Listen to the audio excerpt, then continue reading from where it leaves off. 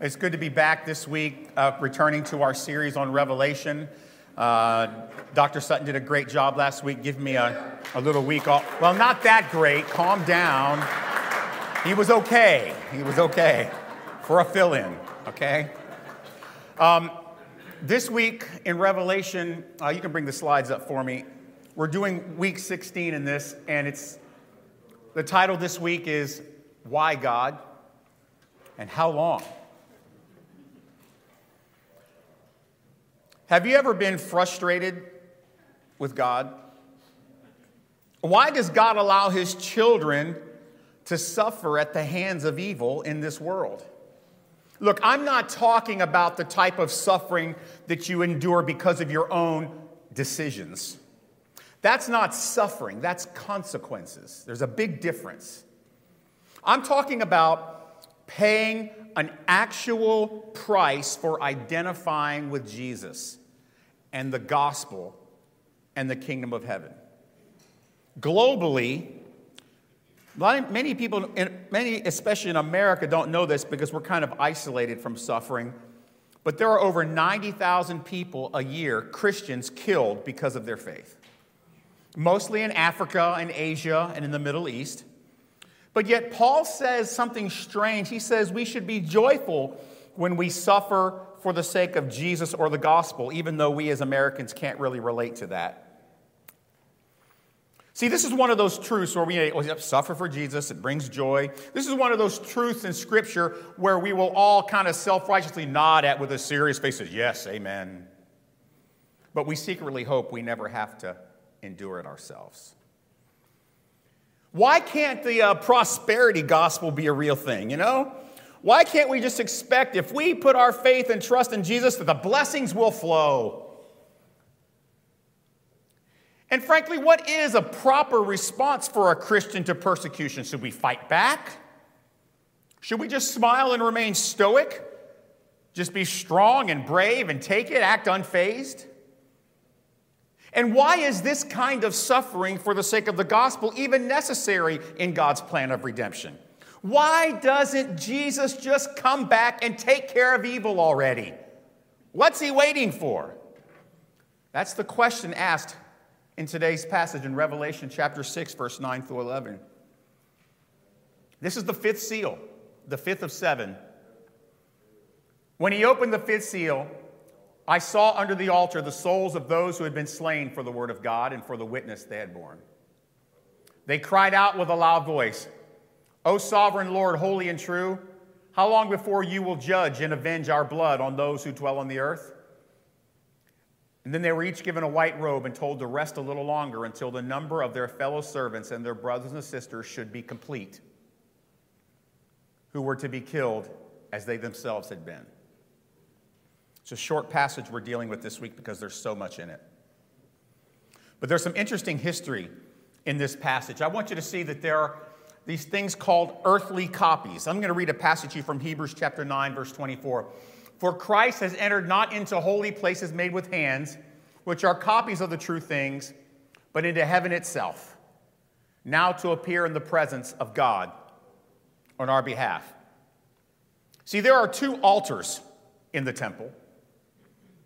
Talking about the earthly temple. There's this first golden altar where the bowls of incense were burned. If you remember last time I was preaching, we talked about these golden bowls of incense that represent the prayers of the saints, like the evening incense offering that are a pleasing aroma to God. The bowls of incense on earth were just a copy, a foreshadow of the real golden altar, the bowls of incense.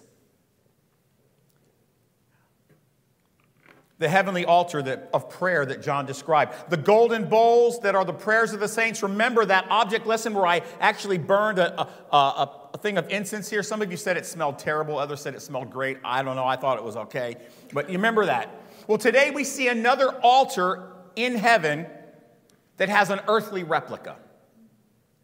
The earthly object lesson is this bronze altar. And what is this bronze altar? It is the altar of blood sacrifice. Hebrews 9:22 says, indeed, under the law, almost everything is purified with blood, and without the shedding of blood, there is no forgiveness of sins. The altar in the temple was this bronze altar where the animal sacrifices were performed. This bronze altar, it's interesting because it was immediately visible to anyone who entered into the temple gate. It was right there. You couldn't miss it. And under the altar, there was this trough, and I know it's graphic, but stick with me. There was this trough where the blood of the animal that would sacrifice would run off into a receptacle for that blood, and there it would be burned off. And this bronze altar reminded all who entered how desperately we all need to be made righteous by blood if we are going to dwell with God. It's a reminder someone or something innocent must suffer to make us righteous so that we can have that white robe that we've talked about in the previous passages. This bronze altar with the blood of atonement gathering below in the trough is an unmistakable graphic picture of what? The story of redemption and the blood of Christ and the price redemption actually costs. In Isaiah chapter 19, verse 19 to 20, we see this verse. In that day, there will be an altar to the Lord in the midst of the land of Egypt. It will be a sign and a witness to the Lord of hosts in the land of Egypt. When they cry to the Lord because of oppressors, he will send them a savior, a defender, and a deliverer to them. It's a symbol that reminded Israel, this bronze altar, not just about their own sinfulness, but there was a promised savior, a defender, a deliverer who is at work because of that altar.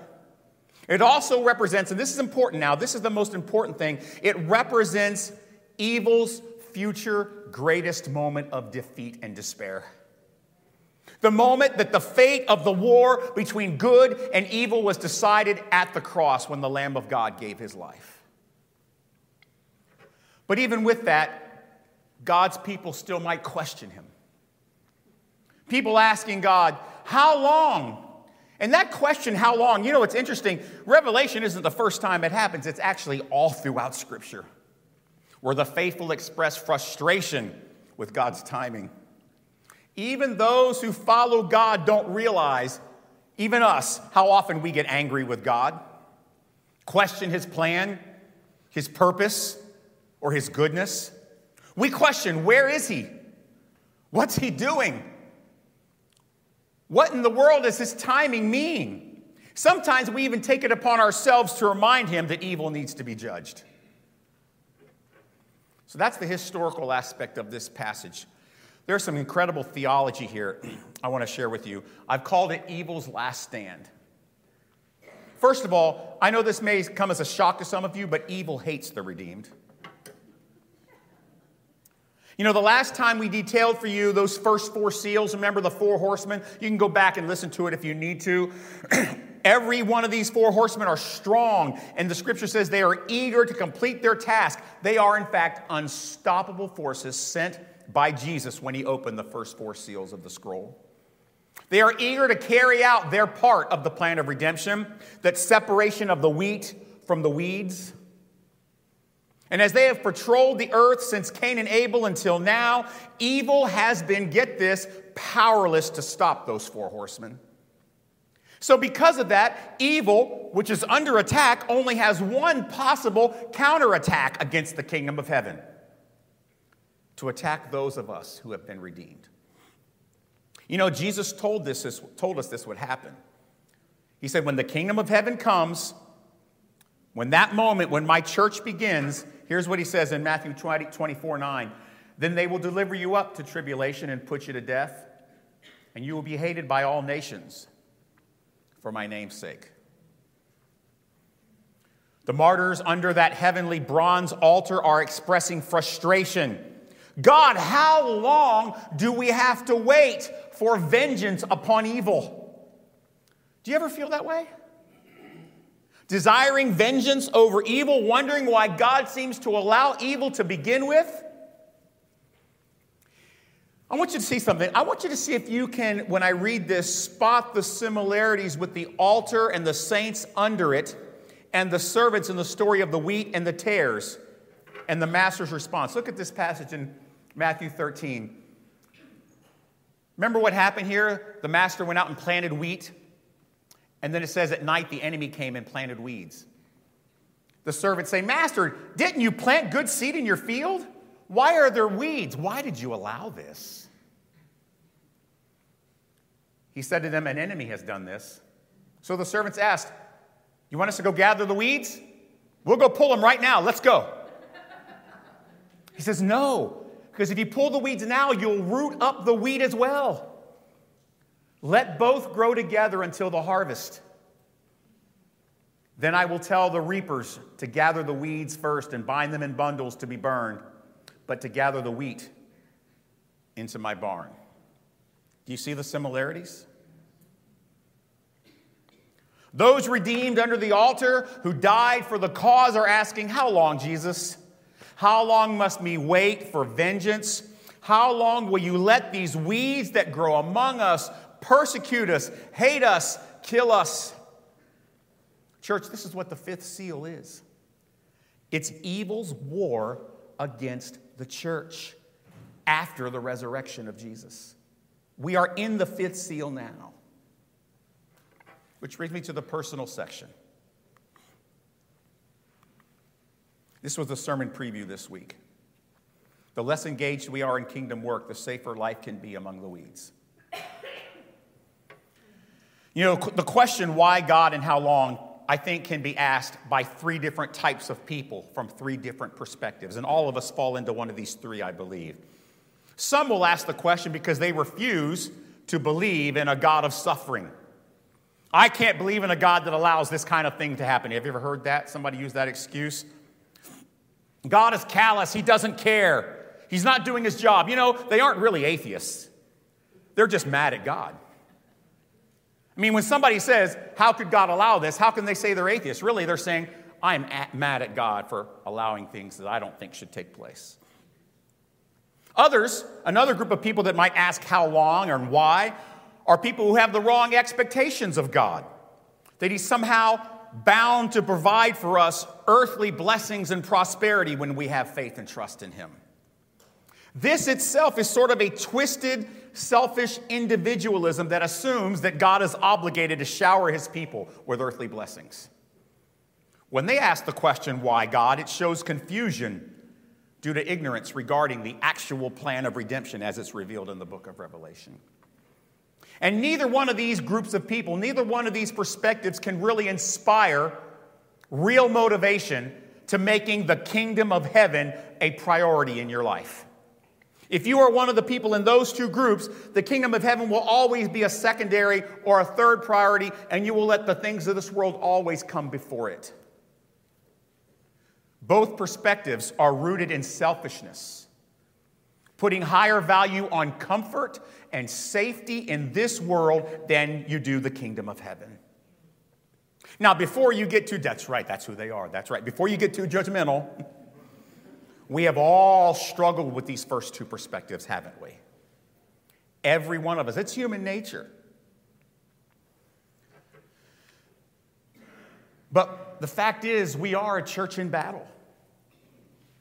Ephesians 6:12, look what Paul says. We do not wrestle against flesh and blood, but against the rulers and authorities, against the cosmic powers over this present darkness, against spiritual forces of evil in heavenly places.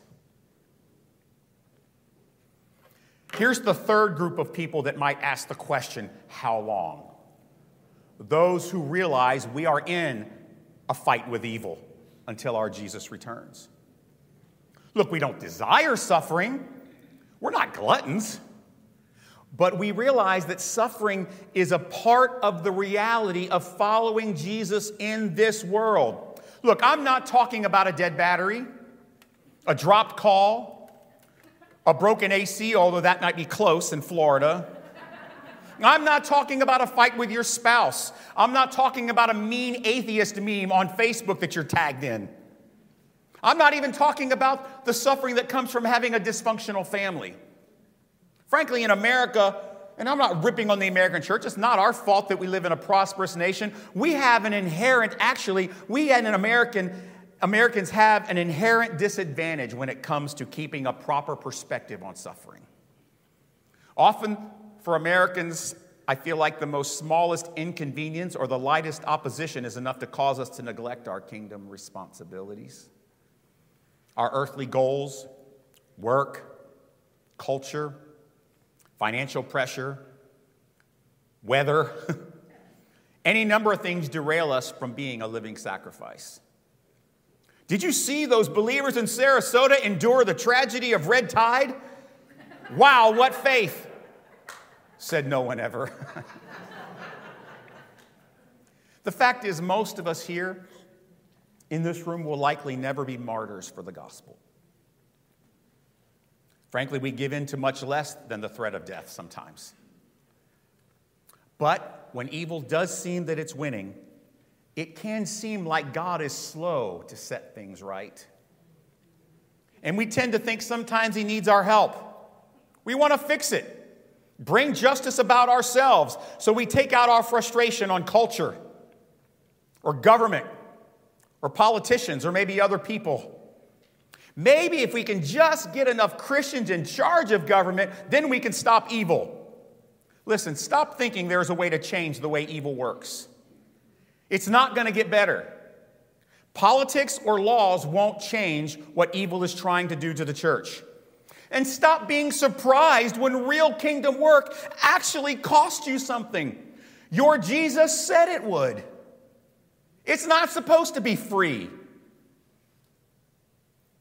It will never be easy. Because attacking the redeemed, frankly, it's the only option evil has left. Because the rest of the battle is over. This is the final death throes of evil. And the church is suffering in the battle against evil. It is part of the redemption process. It is, in fact, evil's last stand. I'm talking about real suffering like our precious first century brothers and sisters endured daily. And some of our brothers and sisters still endure today across the world. Because, the question the martyrs ask, it may seem like it has a tone of betrayal, doesn't it? Why, God? Where are you? What are you doing? But their question really isn't rooted in betrayal. Their question really is, and let me rephrase it for you, Jesus, how?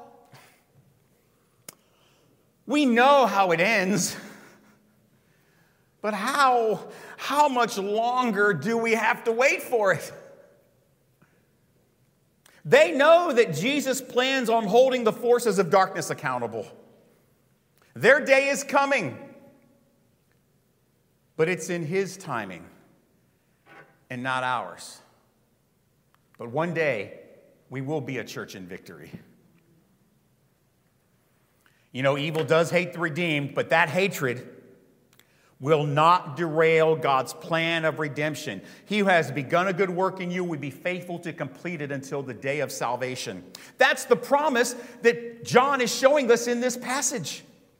That once the full number of those God is going to call and has called to redemption is complete, and there is a number, I don't know what it is.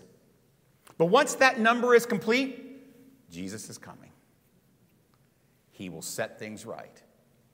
At that moment, the redeemed will no longer be in a battle with evil. That's the sixth seal that we're going to be talking about next week when Jesus returns. I'm not saying he's returning next week. Don't get me wrong. I'm not making a prophecy here. I'm preaching on it next week. Joe said he's coming next week. Get ready. Sell everything. I didn't say that. I hope, but the fact is, on that day, we'll no longer wrestle against the forces of darkness. We will take our part in the church of total victory.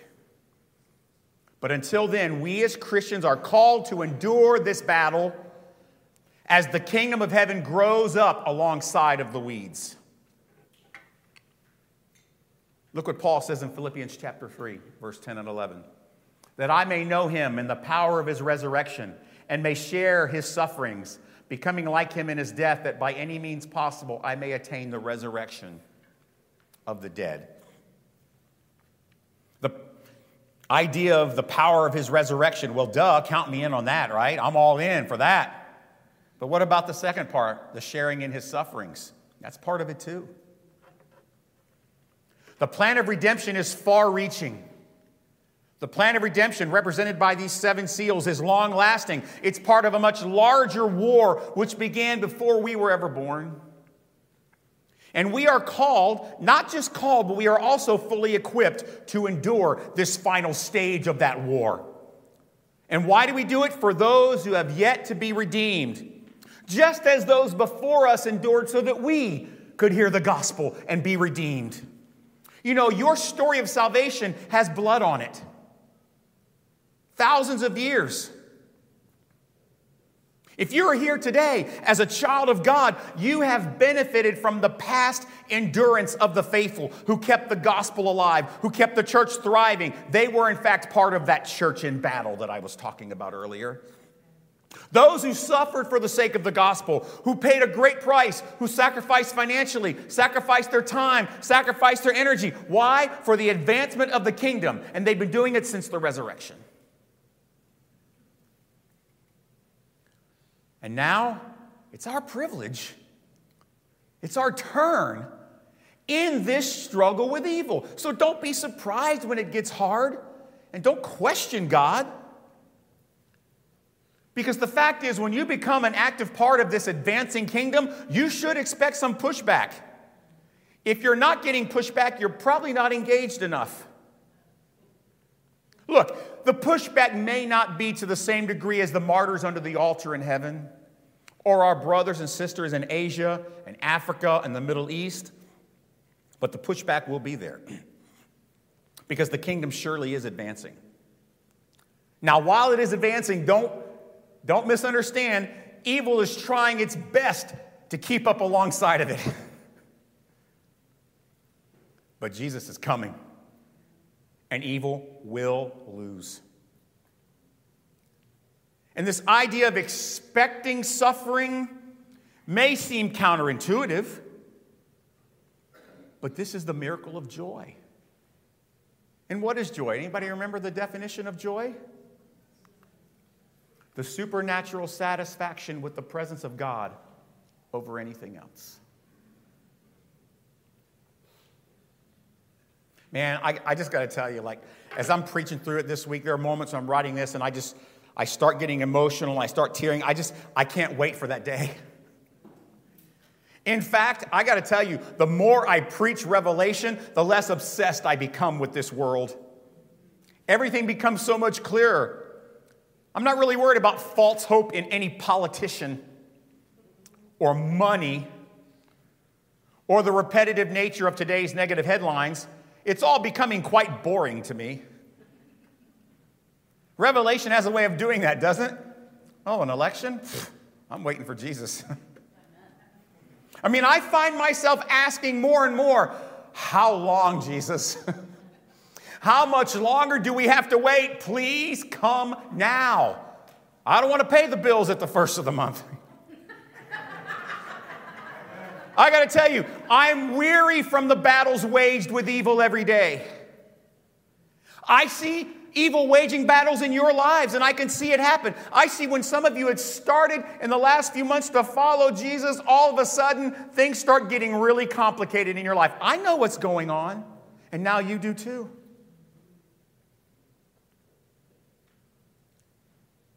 Every day, though, we work to expand the kingdom, and we ask the question, how long do I have to wait? And as Jesus said to the martyrs, just wait a little longer till the rest of your brothers and sisters have been redeemed. The fact is, it's a privilege to be a part of this church in battle, awaiting our Jesus to complete his victorious plan of redemption. And one day, when Jesus opens that 6th seal that we'll talk about next week, again, not a prediction, this final stage of this war will end in glorious, incredible fashion. But until then, we work, we worship, we pray, we sacrifice, and we persevere for the kingdom. You know why? Because as much as it wants to tell you it is, this world is not our home.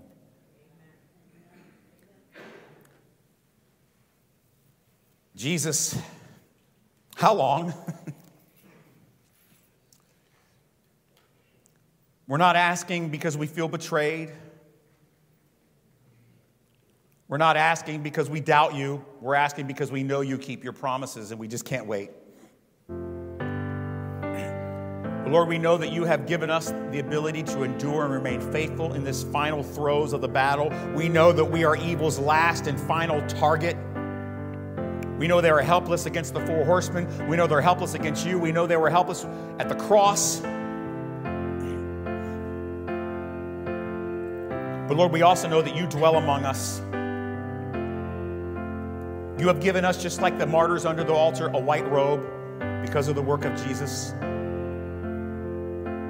And because of that, we present our bodies to you a living sacrifice, holy and acceptable to God, because it's the least we can do. So until that day, whether you call us home or you come back, give us the ability and the power and the motivation to work, to worship, pray, and sacrifice and persevere for your kingdom. We ask for this in Jesus' name. Amen. Love you guys. See you next week for week seal number 6.